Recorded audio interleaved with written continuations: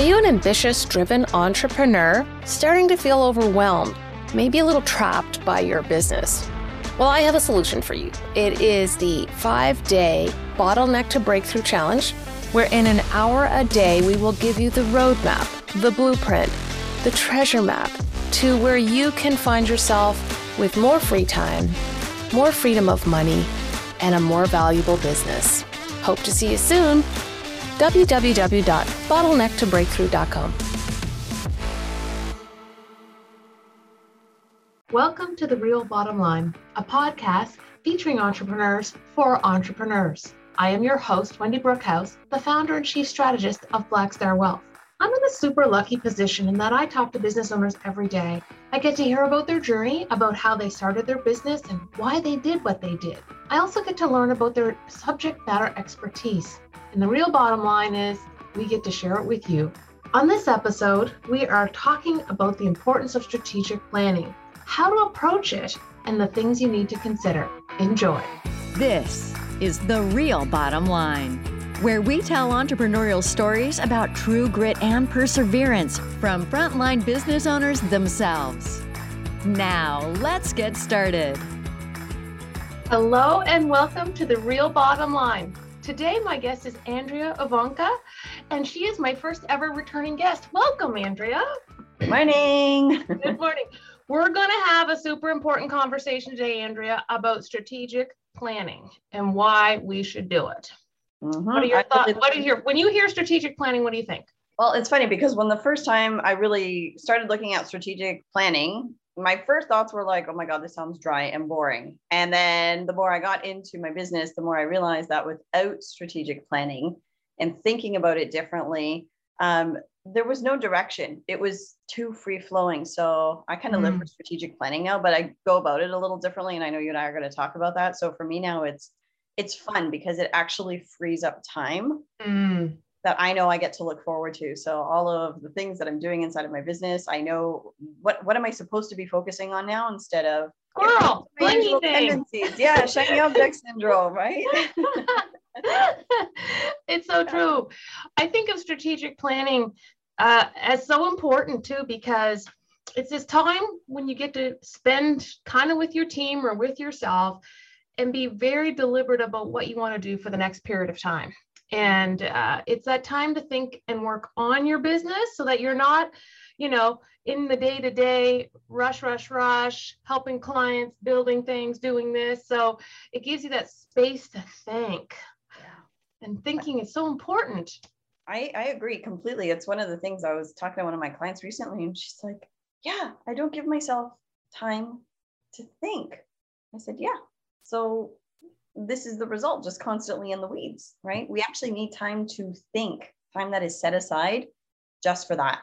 I actually also believe that in this time of COVID, if we will, it's become even more important because I think a number of us as entrepreneurs and business owners have pivoted a number of times trying to figure out what the market needs, what can we deliver, how can we still sustain our businesses and life. And now I think it's time to focus. And that's why I think it's so much more important even now to start laying a plan out and through all those pivots, what worked? What do you want to stay on for the next period of time?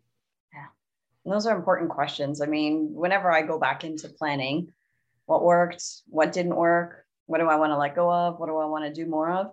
Because I love the what worked question quite often, especially when people are starting new sales strategies or new marketing initiatives. Some things work. They might not work to the extent that maybe you're thinking they will when it's brand new, but they work. And sometimes it's needing to do things 2, 3, 4 times to really get that amplified result that we're looking for, but they do work.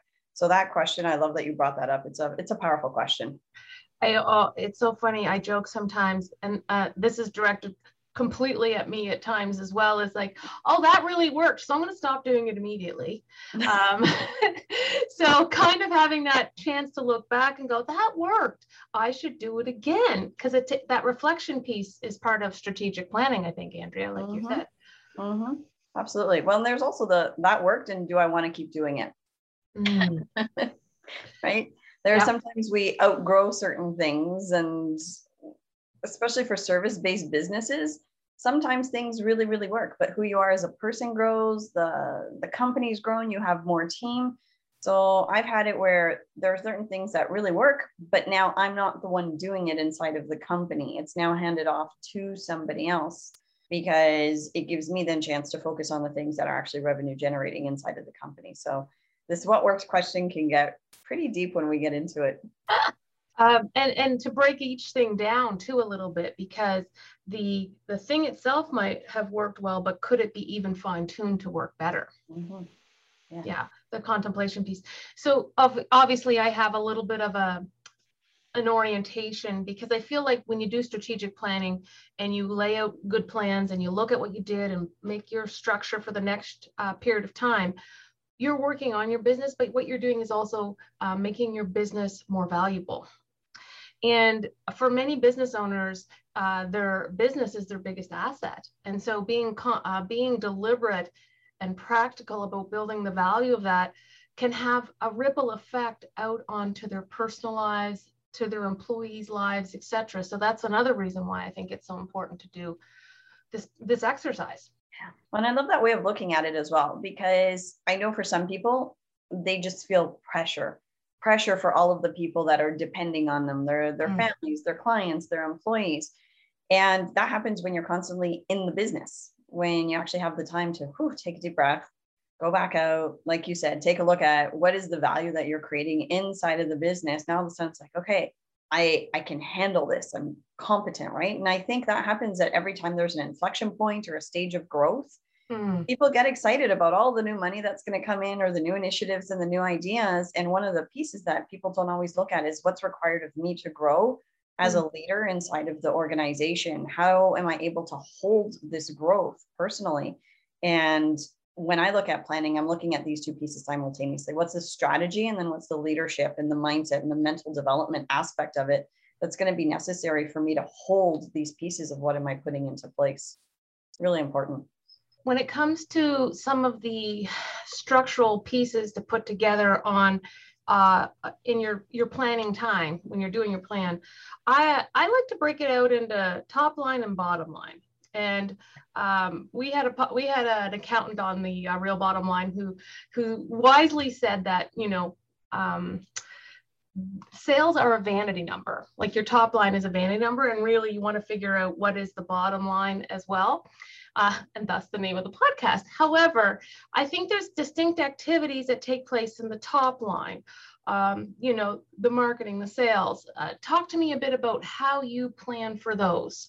So I'm very visual when I'm planning. I need to actually print out my calendar so I can see how weeks relate to one another. So I'll print out usually a quarter's worth of calendars.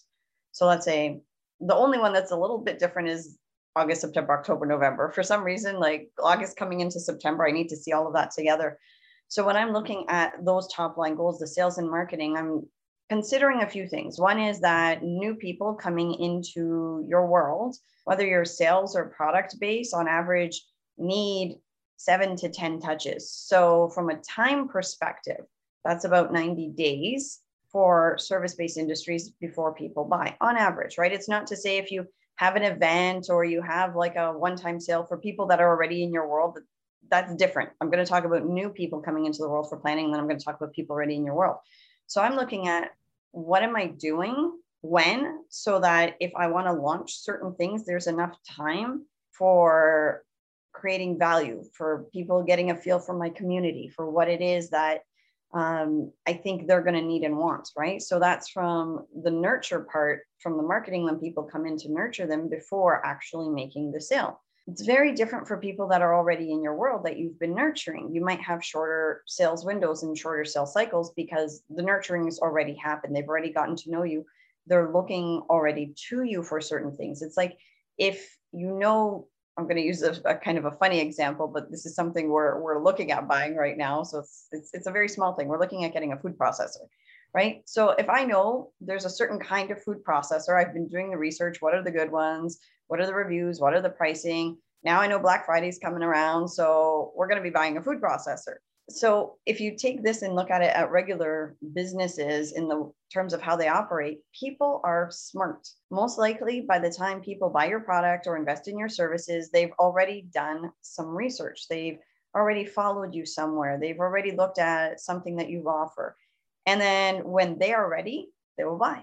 But in order for that to happen, there's got to be a sales and marketing sequence in there. So to circle this back around to how do I plan it? I look at my quarters. And I look at it in such a way that I don't feel like, for me, because I don't have a huge team, that I'm constantly in sales mode. There's breathing space to go work on the business again. So I'm always looking at how am I managing my energy? When are sales happening? And when is the marketing happening, so that there's an overflow? Because I know what happens with some people when they're, especially when they're starting out, they put so much energy into getting clients, and then they're serving clients.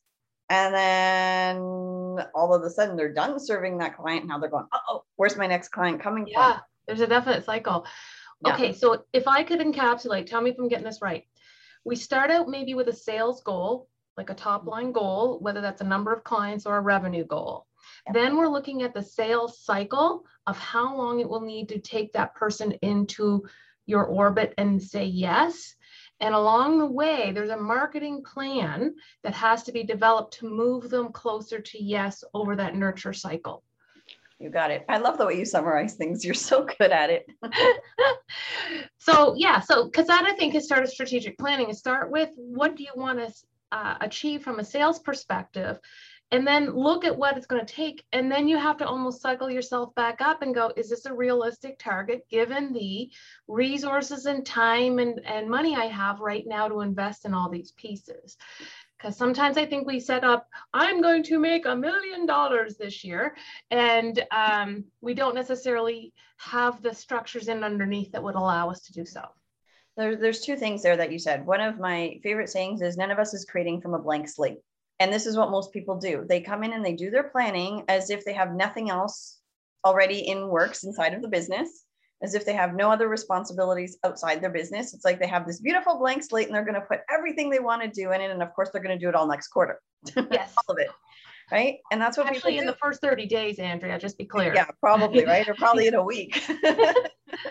So people tend to create as if they're creating from a blank slate, and none of us is creating from a blank slate. So when I'm looking at those goals, I'm looking at, okay, what's already in process inside of the company? Where are we in relation to the goal that we already set, so that I know what am I doing the next quarter? How are we doing with something that was already set? Because sometimes we're like 50% of the way to a goal that was already set, 70%, 80%. Does that mean now, oh, because I'm doing planning again, I give up on that goal and now I create a new one? No, we assess. And then we go, what's needed to get there, right? What's going on in my personal life? Are there holidays coming up? Are there vacations? Is there health stuff going on? How do I actually manage my energy around all of these goals, right? So that's the first thing. And then the second thing, you're like, oh, I'm going to create $1 million this year, right? One of the things that I found for myself with some really big goals that's helped me with planning is I keep the big goal in mind and I don't attach a time to it. And this is counterintuitive to a lot of strategic planning, but I'm going to tell you what I mean in a second.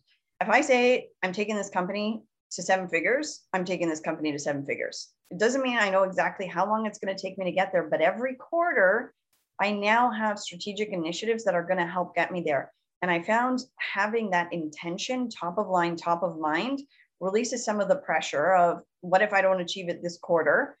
Because I know I don't have all of the resources, strategies, like I know all of that is not in place. Do I know it's doable? Absolutely. So each quarter I'm looking at what can I do now to move myself forward closer towards that. So I find sometimes with big number goals, knowing that intention is like, it's more like a direction. It's like if I say I'm going to drive to Halifax, I'm driving to Halifax, even if there is to go see Wendy and Kelsey, right? Even if there's a detour, even if it rains, even if I have to stop and go to the washroom, like I know I'm going to Halifax no matter what. So I think sometimes this is the leadership management piece, the emotional management piece, keeping that in mind can be really helpful to take some of the pressure off when you're doing strategic planning. So to take it back up to the top line, so we're going to set a sales goal or an achievement. Some of it will be time bound, but maybe if it's a really big one, it's not. Then we're going to figure out the sales cycle. We're going to figure out the marketing tactics that have to happen, and then we're going to loop back around, make sure it's still a realistic goal for the time frame you have, and then you're going to start executing and actually putting it together. The second piece that I think we sometimes forget in strategic planning, Andrea, is I'm going to call it the bottom line, or it's really our infrastructure, right? So when we look at that goal, if that goal is super important and you don't currently have the resources to achieve it, you need to identify the resources you do need, and then how are you going to go get them? Because that is part of the plan as well. You know, you need to be looking at your HR, your human resources. Do you need to recruit somebody? Do you need to bring another team member on? What are the the attributes in the job descriptions and things like that? Do you have a policy and procedure manual? Things that need to be put on the roadmap that may not be urgent, but are definitely one of those important things to do. I think human resources can fall into that category. And I mean, I would be remiss, Andrea, if I didn't start talking about, you know, tracking your numbers, man. So having a good accountant or bookkeeper, if you're doing that function yourself, is it still worth your time when you could be off making way more money in your sales cycle than doing the bookkeeping? And in bookkeeping and accounting, there's this thing called the chart of accounts, which is all the things that you're tracking in your business. So it's like your sales and all the different expense lines.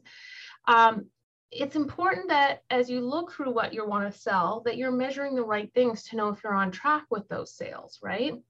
So what are you selling and how are you tracking that? What are your costs of goods sold? And that is the cost of goods sold. What are the costs of delivering that are separate and above just your everyday expenses? So if you have to hire someone to deliver a program, that's a cost of goods sold.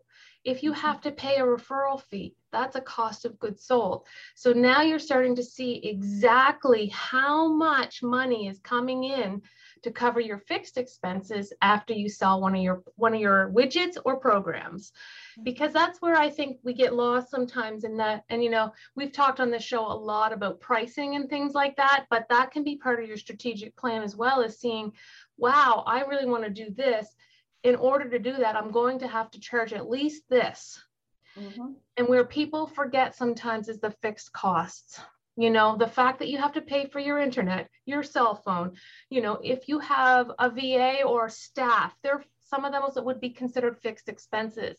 So spending some time with your numbers needs to be part of your strategic plan. And I know a lot of people know that in your personal life, I'm not a big fan of budgets, but in business, you need a budget and you need to figure out what your allocations are about how you're going to spend that money coming in and how you're going to cover all those fixed costs with their sales. And I think to that point, if you don't really understand all of that, get somebody to help you figure it out. That's what people that do that do. Good accountants, good bookkeepers, or financial planners that really specialize in working with entrepreneurs. Because I think what gets people caught up then when they hear some of these terms, depending on what industry you're in, and it's not something you've really done a lot of before, is go get the support. Yep. That's it, right? Instead of, oh, well, I don't understand this. And I'm speaking because I was so guilty of this the first few years, right? I'm going to speak just really openly here for a second. This looking good thing and not wanting to look stupid in front of people, especially considering I coach entrepreneurs. But the financial aspects, when in my first 2 years of business, I didn't know anything about running a business or the numbers or any of these things. And the first accountant I had just had us doing everything on a spreadsheet. And that, you know, it works, but it wasn't the greatest way to get things set up for scaling and leveraging and growth. So if there's anything you don't understand, go get the support. There is going to be somebody like Wendy that can help support you with those things so that you understand how to look at it when you're looking at your planning. It's like it can be easy, really.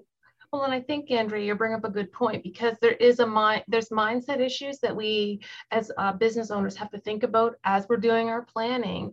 Is where are my personal, I don't want to use the word boundaries, but the blocks that I have that may be keeping me from loving my numbers the way I want to love my numbers? What are the barriers that are keeping me from pricing things where the value is versus what I'm comfortable asking for, etc. Yeah. There is so much of the work that I do with my clients. They're all service-based industry owners in my particular field around pricing and numbers. It's just, money is a loaded topic for us. It's emotional. It's tied into the actual running of our business. It's tied into how we run our lives. And the fact of the matter is, this is a moment in time. I'm just going to talk about women for a second, where it's the most money that women have had coming into our hands in the last 100 years. But that also comes loaded with baggage. It also means men's roles are changing, men's roles inside of business and how they've seen themselves and how do we interplay together. So when we look at the strategic planning and the numbers, this is what I was saying earlier, is being able to hold that. There is a whole leadership piece, the whole conversations around what's happening with money internally, that if you address them, it just helps it go a lot faster. You know, there's something to be said for grit and tenacity. And most of us, if we buckle down and get support, we'll hit our goals. Yeah. There's ways to do it that are a lot simpler and easier. Yeah, a lot more fun, actually, if you deal with some of the stuff that's going on internally to release some of that pressure, because a lot of stories we have about money are outdated. They came from parents, grandparents, and we've changed. Absolutely. The way you programmed unconsciously hasn't changed yet. So, yeah. Okay. I'm going back at it. So we've got the top line. We're looking at sales and marketing. So we start with what our goals are and what sales and marketing pieces and tactics we need to put into the strategy. Then we're going down to kind of our infrastructure. We're looking at our accounting and bookkeeping systems. We're looking at our HR systems. We're looking at our IT. I shouldn't forget, Andrea, we should also be making sure we have got all our I's dotted and T's crossed in our legal agreements. You know, do we have contracts with our employees, HR contracts? When we sign up a new client or sign on with a new supplier, are we reviewing those contracts with a lawyer to make sure that they're properly structured and you're protected where you need to be protected? So I think agreements needs to be a regular thing we're looking at as part of our strategic plan. Absolutely. And especially if your services change or how you deliver things changes, a lot more people have gone online now. So there are other aspects, even with insurance, and again, online insurance and agreements, all of these things come part and parcel together when you're offering things online or apps or things like this. So making sure you've got a lawyer to look at them, because I know a lot of people, when they're starting, they might just grab something off the internet, but as you start to grow, you really need something that's tailored for you and your business. So I think you're absolutely right with that one. Okay, so now we've got all these things put together. We've got our plan. The next thing, I think, is breaking it down into what we're going to do in the next 30, 60, and 90 days. And putting that, bring out your calendars again, Andrea, because you've been talking about it all along, some of this execution piece, but the best laid plans, if they're on your shelf and you're not looking at them and putting them in your calendar, will never happen. Absolutely. Well, when you look at those 30, 60, 90 days, one of the pieces that I look at is, like I said, how are the pieces flowing into another? And different kinds of activities require different kind of energy. So I know for me, I need some time to work on things in the business where I'm not facing my clients. So every month, at the end of the month, this is now every month. It took me a little bit of time to actually implement this. It was a good idea at first. And I stole this idea, Andrea. I used it too. It did. It took me a little bit of time because mentally I had to let go of the fact that I needed to be in front of my clients all the time. But the last week of the month, I don't do any client calls. And my clients all know that. And so they know if there's a really big emergency, they can reach me and my team if they need to. But the last week of the month is working on the business, not in it, working big picture. Sometimes there's a little bit of in, because I know I need a certain kind of energy. I'm a little more introverted. So I know by the end of the month, like my energy's just gone down. So I need a little bit of time away from people so that I can actually do some of the big things. And then I put an extra day or two off in there, which is great. And it gives me something to look forward to as well. I know always at the end of the month, I'm going to have an extra day, sometimes 2 off. And it just like, it eases that need to always be going. So the execution then of things I'm looking at from week to week and then from month to month. If I know my energy is up usually the first 2 weeks of the month, so like women in cycles as well, I know my energy is a little like more outward facing. It's a little more up and bubbly. And I know I go a little more inward for the other 2 weeks. Then I'm looking at what kind of things am I doing in my business. And now if I've looked at the quarter of when are things launching, it's moving a lot easier, right?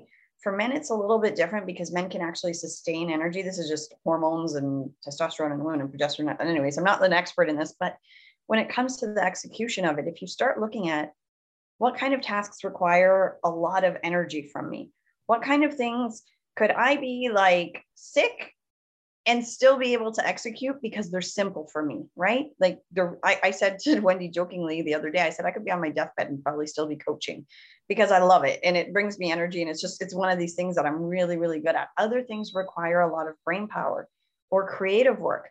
I know not to try and like shove creative work in little windows when I've been coaching all day. It doesn't work. So when you're looking at execution, you're looking at the energy management of different things inside of your business as well.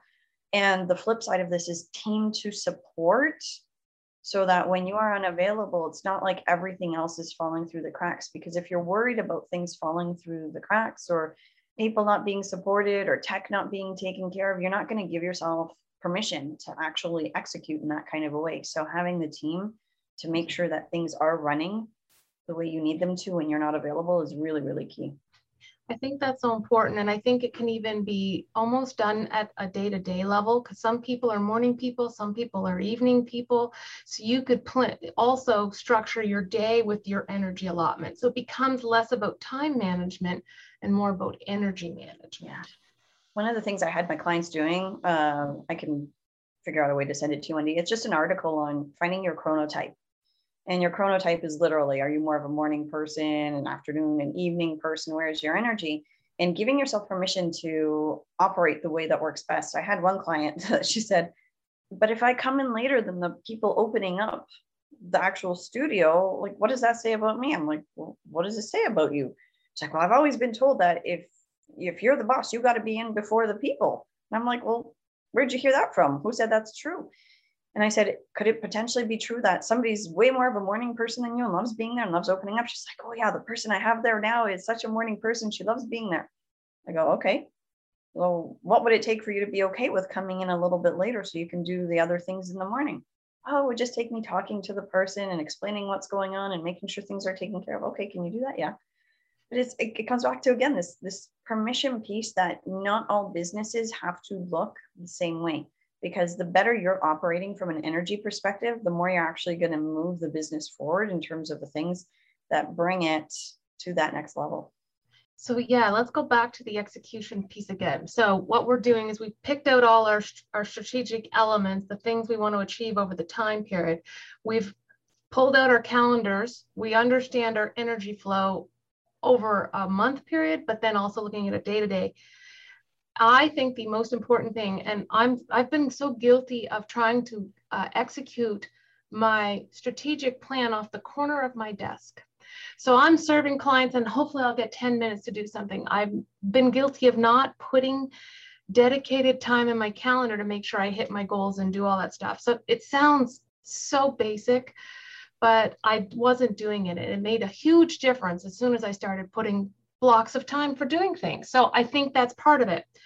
I think there's another reason to do that in particular. So number one, you've put the time off, but two, now you know that the fact you stacked everything in the first 30 days of your 30, 60, 90-day plan, you're not actually going to be able to do all those things. Yeah. So now you can start being a little bit more realistic about where things can fall and when you can actually achieve them. Yeah. This goes back again. I'm going to say it over and over, is none of us is creating on a blank slate. That's that syndrome of trying to get everything done in the first 30 days when you think you're creating from a blank slate. And it's not the reality, right? There's also just something I want to add here to the blocking off of time is if you are going to block off time for certain key tasks in the business, boundaries need to be put into place to protect that time, because I have seen this happen over and over with people where they're like, okay, here's either my time to work on the business instead of in it, or here's time to do I have a designer, like the actual designs, because I need creative time to do that. And it looks like this block of time in the calendar. And the brain sometimes just sees that block and sees it like as almost like open blocked time. Optional. Yes, optional. Exactly. So all the other little to-dos start going into that time. So depending on what kind of a person you are, right? I'm going to give you just a couple of ideas on languaging around this. Pick one that resonates with you. Okay. Strategic time where your team knows that nothing else gets put in there. So you get supportive team. And sometimes it's like training wheels at first, where like somebody's checking in on you at first. Just, okay, are you working on this? You said this is what you're working on. Because then when you know you're accountable to somebody, it helps. Yeah. One of my clients that's a lot more spiritual in nature. This is now her sacred creative time, right? And she lights a candle and puts on some really like light background music. And as soon as the candle goes on and the music goes on, it's an external environmental anchor for her that actually turns her brain into like, okay, this is this time. I know for me, it's a cup of tea. And there's this guy, Thomas Burgesson, that I look up on YouTube with epic female vocals. And it's this like epic music that you would hear in movies. And as soon as that music goes on, it's creative time. It's planning time. Like this is where my brain goes. So sometimes creating environmental anchors that actually shift your brain from where it was going will help to go, all right, this is my time. So just a couple of different ways of how you can make sure that that time that you've set aside actually is dedicated for that. Yeah. That's awesome. The other last piece I'd like to talk about is also building in key performance indicators, or how are you going to measure success of your strategic plan is something that needs to be kind of mapped out in your plan. Yeah, absolutely. So what does success look like? How far is it at a minimum acceptable? And we use this term a lot in our office, Andrea. Are you interested or committed to actually making that happen? I think that's I love that question too, right? The KPIs are important too when you've got big goals, where in a 30-day period or a 90-day period, you may only be 25% of the way. It's important to know those things going into it so that as you're on the way of achieving it, you don't go, oh man, I haven't hit it yet. Oh, the company hasn't hit it yet, right? Oh, we haven't done this yet. Well, actually, we're on track. Oh, we've actually done better than we thought. So knowing what those indicators are, the numbers, and as well, I'm going to bring this back to the leadership perspective, is how are we going to feel as we're doing this? How's the team doing? Are they growing? Are they feeling engaged in what they're doing? Are you still feeling engaged in whatever it is? So that you can stop and assess. And sometimes it's really our job as the people driving the plane, the bus, whatever it is that we're driving, to get ourselves back in line with whatever it is that we're doing, right? So stopping along the way, like, what progress have I made? How am I feeling with it? Not feeling great? Great. What do I need to do to get myself back on track and being responsible for it? Rome wasn't built in a day. And as entrepreneurs, we can't do that either. So being honest about that. Yeah. All right. I'm going to open this up now for discussion and comments and questions. Feel free to hop in. Deadly silence. This is not a silent group. I don't understand. Melanie. Hi. Good morning. Hi, good morning. Wow, I love this topic. One of the biggest, so thank you for sharing. And I recognize the value you provide, Andrea, to your clients, because I'm very lucky to have a lot of kind of advisory support in the ecosystem, the startup ecosystem here. And I know how important the strategic planning is from like kindly advisors. So, and I was lost without it. I could execute. I was like, I remember having the first conversation. I thought, oh my goodness, like if I just knew what to do. And my background's in education. I've got skills, and I've got this vision and passion, and we've got this, going concern of a business that's working. I just needed help with figuring out priorities first, and then organizing and thinking of the plan.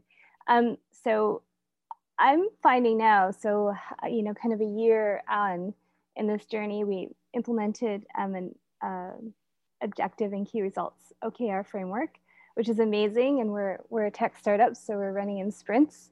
and running is where I'm going. And I sat down with our team. We use the OKR framework. We have a spreadsheet, like where are we? We have our team meetings every week, and we all know so it's a great, everyone's, rowing in the same direction. And this is coming up to a pretty busy time for our business right now. And I think at our last team meet, I said, you know what? And I didn't articulate it this way. I feel like we need a sprint that's more of a planning, a taking stock.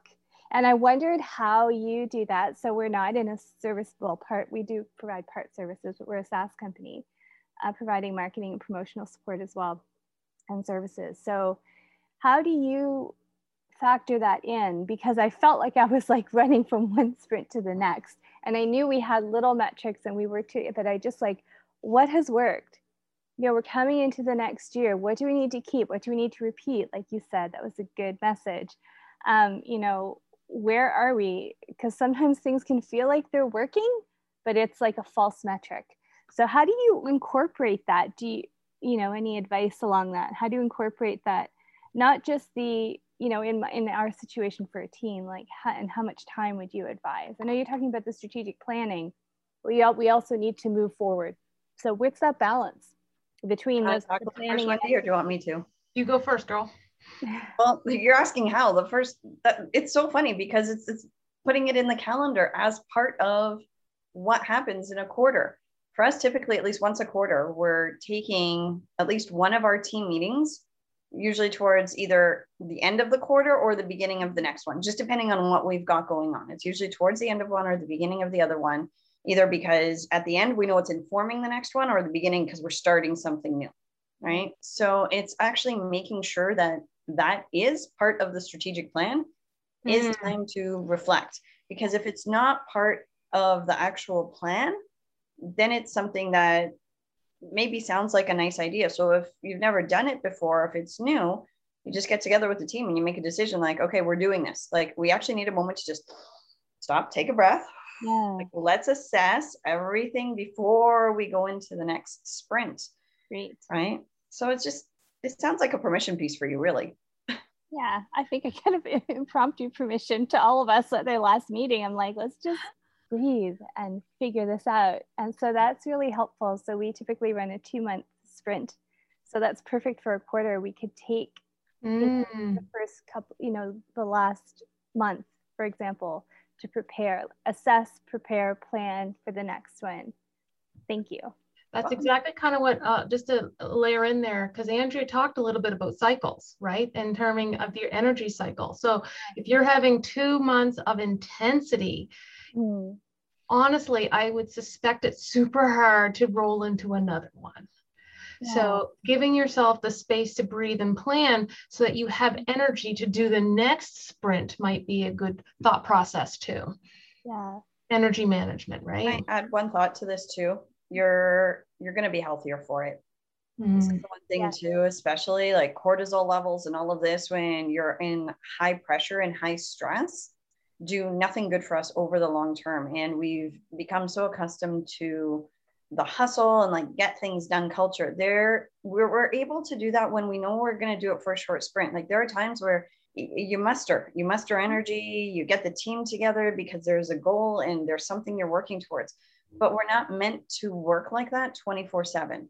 Right. So to Wendy's point, like, if you're seeing that there's these 2-month sprints, then having that month in between to just reassess, do a few other things, recalibrate, get caught up on the other stuff. Yeah.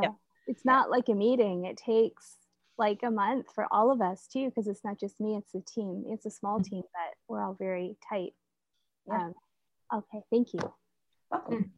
Debbie, you do a lot of strategic planning with your clients. I'd love to get your chime in here on your thoughts around the importance of strategic planning in particular. I'm actually processing everything from a very selfish perspective. Oh, good. As you should. I'm giving up my income tax business. I mean, it's almost done. Not everybody knows, but so that leaves me with a quarter that used to be dedicated to taxes for like 7 years now. That I don't have anything in there. and I'm feeling like I don't want to put anything in there. But anyway, so I'm assuming that Andrea goes in and works with teams and all of that jazz. But for those of us that are, I'm a business coach and I had a tax business. I like to come together with other people and do strategic planning, because I don't know what I don't know. And I see the way that they're doing stuff, and it's often helped me fast track to revenue. And I do strategic plan. I don't go into companies with teams. That's not how I work. But I see the value. Is that something that you do, or? I do, because about half my clients have teams and half are a lot smaller. They're independent, right? They're service-based providers. It might be them and like one or two other people. So quite often they're in very different industries. Like I've got people from real estate, naturopaths, interior decorators.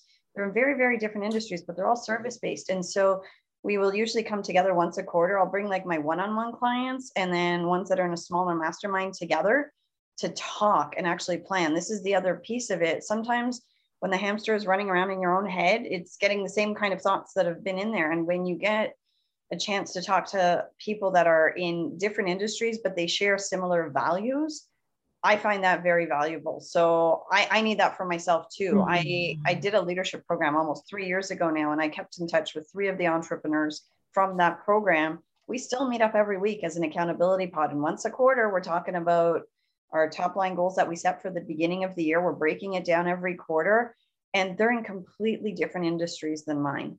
So I do it myself, and then I bring my clients together as well once a quarter to do that, because it's just, to your point, it's helpful. Sometimes you need to talk things out. And sometimes when I get sick of thinking about my business, you know, if I'm sitting in a room where I can think about somebody else's business, even if they're in air conditioner sales, I'm thinking, oh, if I had that business, this is what I would do. You know. That's awesome. And I know that then, I mean, to your point, Wendy, I know that it's important to understand the numbers, but when I think about strategic planning, I think about the activities and actions that need to go along with that. And that's where a lot of the work I find. I hire a consultant once a year to come in and do strategic planning alone. I don't find it as valuable as doing it in a group. I love the idea of getting other comments and other feedback. I find that is particularly valuable. And you made a really good point, Debbie.